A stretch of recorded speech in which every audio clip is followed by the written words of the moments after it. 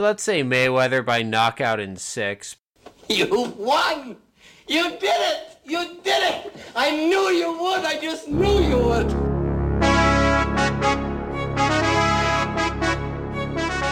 I'm Andrew Schweitzer, and you're listening to the Boxing for Free podcast.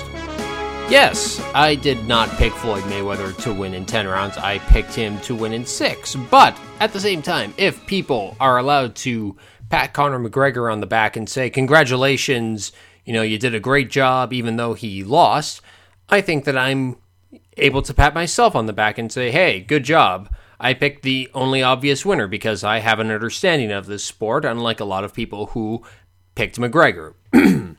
Yes, the fight between Floyd Mayweather and Conor McGregor took place this past Saturday. No, I did not watch it as it happened. In fact, I didn't even do my usual practice, which was to sneak into the back, make it look like, oh, I need to go to the bathroom again, and check social media to see how the fight was actually going. I had no interest. I'm not surprised that Floyd Mayweather knocked him out.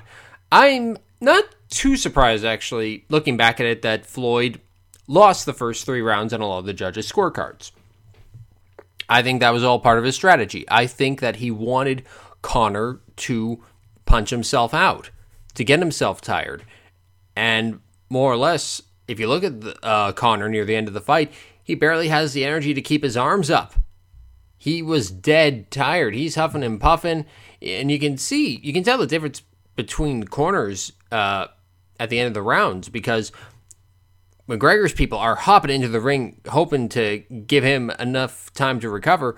Floyd's dad's just taking his time getting in there. It's like, okay, yeah, you know what to do. Just keep doing it. And I'm not surprised. Stopped him in 10 rounds. I thought that I didn't think Robert Byrd did a great job as referee in this fight. I want you to go back, listen to his introduction, because it just goes on for too damn long and just seems like it's trying to make itself a bit too important, even though it's kind of like, shut up, Robert. Nobody's watching this fight to hear what you have to say. Okay. All you, Gentlemen, 2-0. you've had some detailed instructions in the rules meeting. You've had pre-fight instructions in the back room. What I'm going to remind you of now is what I expect you in this ring. This will be a clean, professionally fought bout under boxing rules. Okay? Now, both of you, world-class championship professionals, and that's how I expect you to act in this ring. You're going to hear me say, stop, because I'm not going to wrestle with you, and I'm not going to grapple with you. You hear me say stop, and what that means is stop whatever you're doing, give me a clean break. Protect yourself at all times, obey my commands at all times. Right here on the belt is good, right here on the belt is good.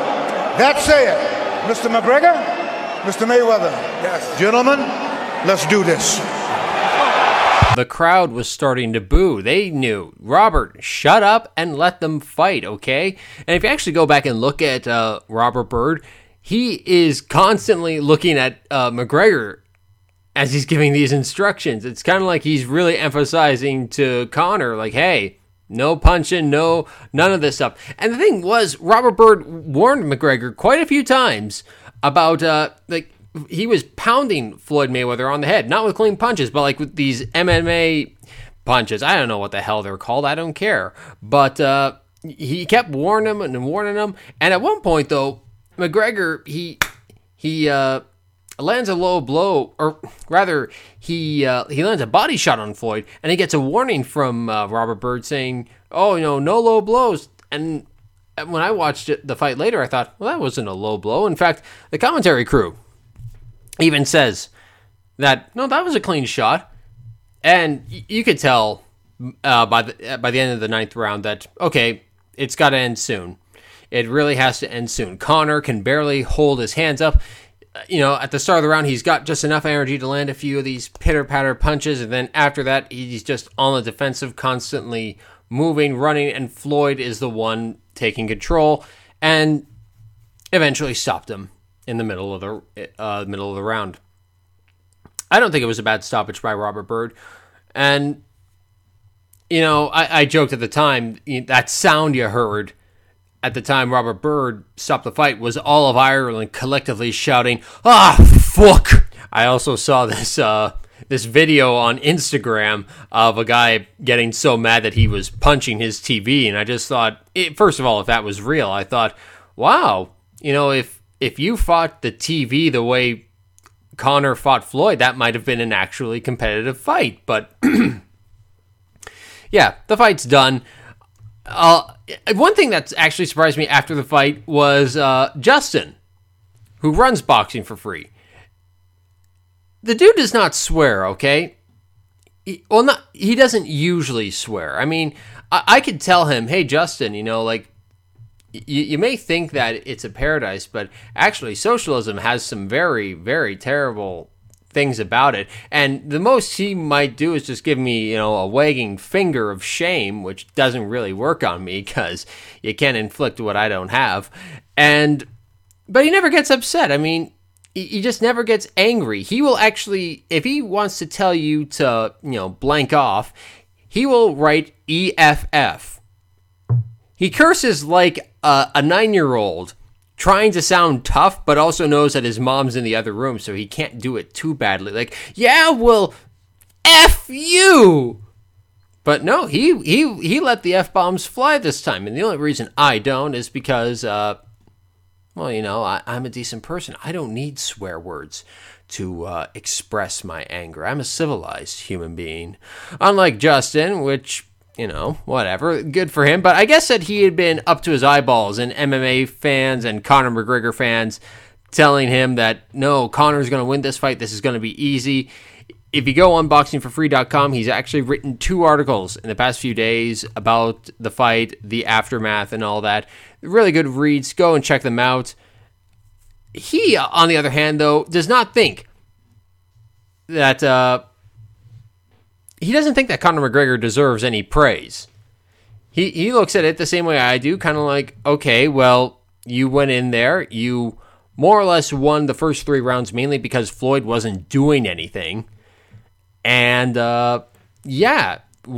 what happened to you is what everyone who is intelligent said was going to happen to you. And it reminded me, everybody, all these people congratulating Conor, even though, good job, you failed. It reminded me of something I heard on Mad TV a long time ago. I did my very best as always when I fail. But anyway, the fight's done. I don't want to hear about Conor McGregor in the ring anymore unless he's actually going to be starting his career, building his way up slowly, fighting maybe a 4-round fight, then an 8-round fight, then 10, then maybe 12. But no, he's probably going to go back to MMA and the UFC, probably have a trilogy fight with the, is it Nick Diaz or Nate Diaz? I don't know. I just know that I know that one Diaz sounds really, really stupid, but I can't tell which is which. Either way, the fight's done. Let's stop talking about it. I don't want to see Paulie Malignaggi fight Conor McGregor because it'll just remind people that Paulie's really good at talking a big game, not really good at delivering so much. But, it's done. Moving on. And poor Miguel Cotto. Poor Miguel Cotto, because everybody for the past week was talking about Floyd Mayweather versus Conor McGregor, myself included, because I didn't even mention his fight against Yoshihiro Kamagai in the last podcast. That's on me. That was my fault. But did anybody really care about Miguel Cotto versus Yoshihiro Kamagai? Oh dear, poor Miguel Cotto. He tries so hard, and it's not like he does anything too bad. I wasn't too big on him being a middleweight but not fighting at middleweight so that he could avoid fighting Gennady Golovkin.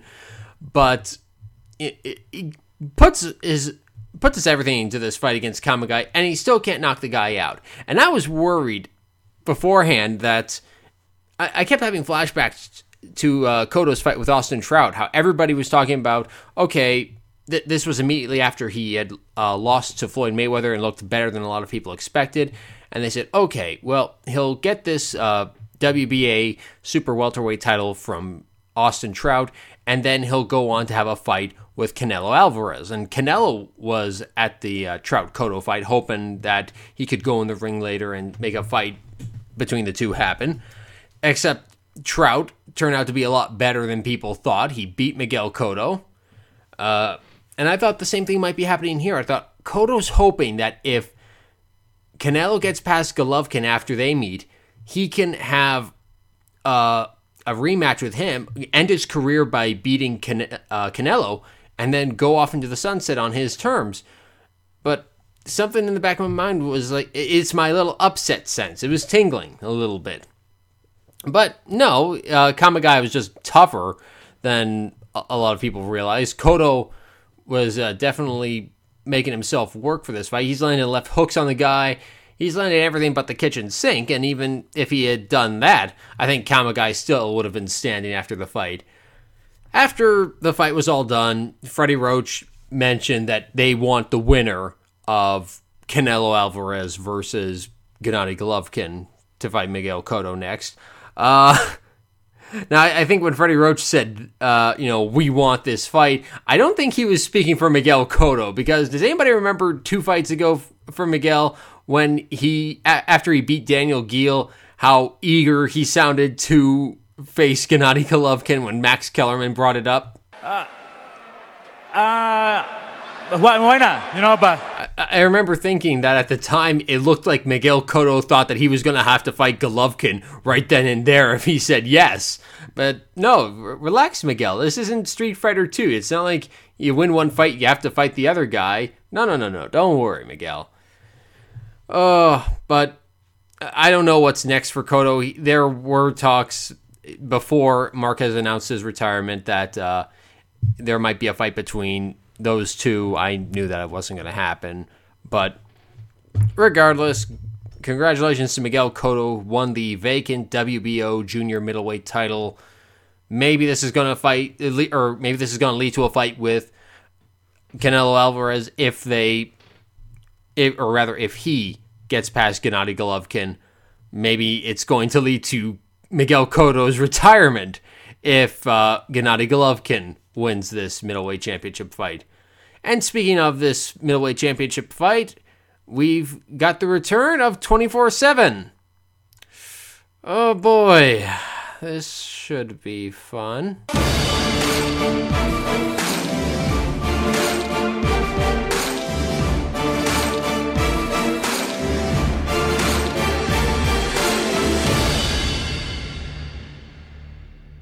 Just so you know, I actually did watch this episode of 24/7, but I'm not going to do my usual riffing style on it, and I'm not going to, start a new drinking game for this 24/7, but I will admit, I did find it a bit lacking. I felt that most of it focused on Canelo, and I felt that he got maybe just a bit more attention than Golovkin. I don't know, maybe I'm upset for them not giving equal time to each boxer, but I felt that, I like the old Road to series that they used to do for a fight, where they would quickly go over a fighter's career, or rather both fighters' careers leading up to a big fight. I like the way they did that, or the way they used to do that. And this 24/7, it just felt like, I don't know, almost like a prologue rather than an actual 24/7. It felt like this would be the road to 24/7, if you will. But I don't think you need to know the history of Canelo Alvarez or Gennady Golovkin's careers from my mouth or from 24/7's mouth either. The one part that I really did like was where they finally talked about how this fight was supposed to happen lots of times, but it just kept not happening, and how for the longest time Golovkin, he was just getting frustrated, and at one point he was just thinking, okay, forget it, we're not going to do it, let's move on. Okay, here comes the obligatory Triple G question. Mira, yo no le tengo miedo a nadie. But multiple times following those proclamations, the two fighters' camps failed to come to an agreement, leaving Golovkin to question his opponent's willingness to step in the ring with him. Seriously, I lost interest. Last 2 years, I call you tomorrow, ready for tomorrow, I want to deal with tomorrow, just tomorrow, like, okay, 3 years tomorrow. You can understand why he loses interest. I mean, again, you're invited into the ring and Mexicans don't F around. It just seemed, it seemed like stupid games on Canelo's part and also Oscar De La Hoya's part, because let's not go over the countless times I've torn that guy apart for all the excuses he's made. And also, you have to remember, Golovkin is 35 years old, okay? He probably has, at best, another year or two in this fight game, and then that's it. He'll probably walk away. But then came the moment after the Julio Cesar Chavez and Canelo Alvarez fight, which a lot of people said this was the only worthwhile part of that whole fight, was what happened afterward when Golovkin got in the ring. Golovkin, you are next, my friend. Suddenly, finally, the official announcement for the fall showdown had been made right then and there. Triple G, is there anything you'd like to tell Canelo? Good luck in September. La suerte es para los mediocres, my friend. And that was Canelo telling Golovkin in response, luck is for the mediocre. And I just remember, though, I watched that in a sports bar, and the whole atmosphere immediately changed. Everybody started shouting and cheering at that moment, the moment that fight had been announced. And I kind of wish that more of this 24/7 had been about what their training has been like for the fight. Okay? How they felt about each other before then. Like, talk about how they sparred in the past. Talk about how each other has changed, like their perspective of each other then, their perspective of each other now as champions. But no, it's just kind of, like I said, it seemed like a prologue, the road to Canelo versus Golovkin 24/7. But if you've never seen these two before, it's a great introductory program to them. I mean, there's not much else I can say. I didn't want to riff on this because there's not much to it, in all honesty. Like I said, at best, it's a prologue. But Justin and I have been talking, and before the fight for Golovkin versus Canelo, which, whether work likes it or not, I'm not working that night. I'm not scheduled. So if they say, look, we need you to come in, it's kind of like, no, you need someone else to come in. It's not going to be me. I will be watching the fight. Before that fight does come to fruition, naturally, before the 16th, Justin and I are going to be doing a joint podcast, and we're going to be giving our predictions for that fight. That's going to be not next week, but the week of the fight. So we want you to stick around, look forward to that, because we like doing the joint podcast. We usually do them for the big fights. We didn't do them for Mayweather versus McGregor because, well, Justin he kept swearing a lot and just kept ranting about how everything would be a lot better if Bernie Sanders was president. So I just decided, okay, this really isn't podcast worthy. So I just deleted the whole thing. But I can assure you that the podcast in less than 2 weeks' time will be a lot more exciting and hopefully with a lot less Democratic Socialist propaganda. Propaganda in your face. Anyway, that's all we have for you this week. Like I said, in less than 2 weeks' time, there is going to be the joint podcast between me and Justin, where we're going to be giving our thoughts on Golovkin versus Canelo, as well as our prediction to who will win and become the new middleweight champion. Anyway, that's all we have for you this week. We hope you enjoyed the latest edition of the Boxing for Free podcast. You can find us online at www.boxingforfree.com. That's boxing, the number 4, free.com. Twitter.com/boxingforfree. Be like Arislandi Lara, Robert Guerrero, Berman Stavern, Miller Adzizic, Adonis Stevenson, Glenn Johnson. Wow, that's a lot of famous boxers. And hundreds of others. And follow us on Twitter. Go to youtube.com/boxingforfree and like us on Facebook. Go to facebook.com/boxingforfree page. You can subscribe on iTunes, Podbean, and several other podcast directories. If you use iTunes, give us a review and let everyone know that the Boxing for Free podcast is your source for boxing news and commentary. I'm Andrew Schweitzer. Thank you for listening, and we hope you tune in next time. You won! You did it! You did it! I knew you would! I just knew you would!